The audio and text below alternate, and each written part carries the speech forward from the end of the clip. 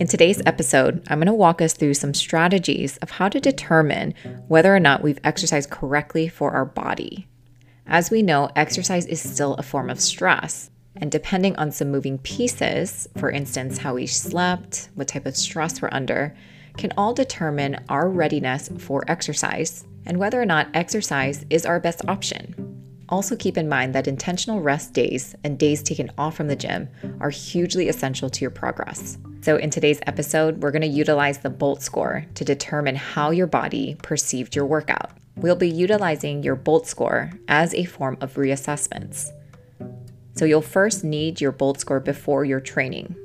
Perform whatever physical exercise that you have planned, whether it's yoga, swimming, running, or even a weight training session. Then you'll measure your BOLT score 1 hour after you finish training. If your BOLT score is higher after exercise than before, your breathing was efficient during exercise. However, if your BOLT score is lower after exercise than before, your breathing is inefficient during exercise. In this situation, it's safer to slow down and ensure your breathing remains controlled throughout your exercise. So let's say, for example, your BOLT score before exercise was 30, and then an hour after, it happened to drop down to 20. That would indicate that your breathing is inefficient during whatever exercise modality that you picked for that day. So the safer solution is to slow down the intensity and breathing predominantly through your nose.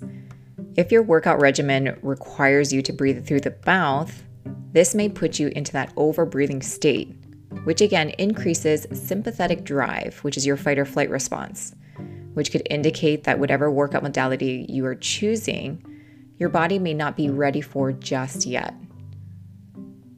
Here are some things to consider when your BOLT score does drop after exercise. You'll want to think about how you slept, what type of stress you're managing on a daily basis, when your last meal was, if it's that time of the month, if you're resorting to mouth breathing, and also just a subjective measurable of how you're feeling. It's great to adopt a practice of just a self-check-in to see how you're feeling, where's your motivation, what's your mood like, and just begin that conversation with your body to see that if exercise is an option for you to do today. Because just keep in mind that rest days are also super essential, as I mentioned before. The BOLT score is an essential tool that allows us to understand how that workout was interpreted by our nervous system. Again, if it drops lower after the hour than our previous assessment, it may indicate that the workout that we chose to do that day was too intense.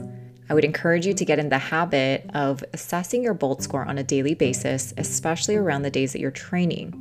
This may help us remove some of the guilt that we may feel when we question whether or not we worked hard enough during our movement practice. So I'd encourage you to become familiar with your BOLT score assessments, especially around training, and begin to adopt a curious lens of whether or not that workout was suitable for what your body needed on that day.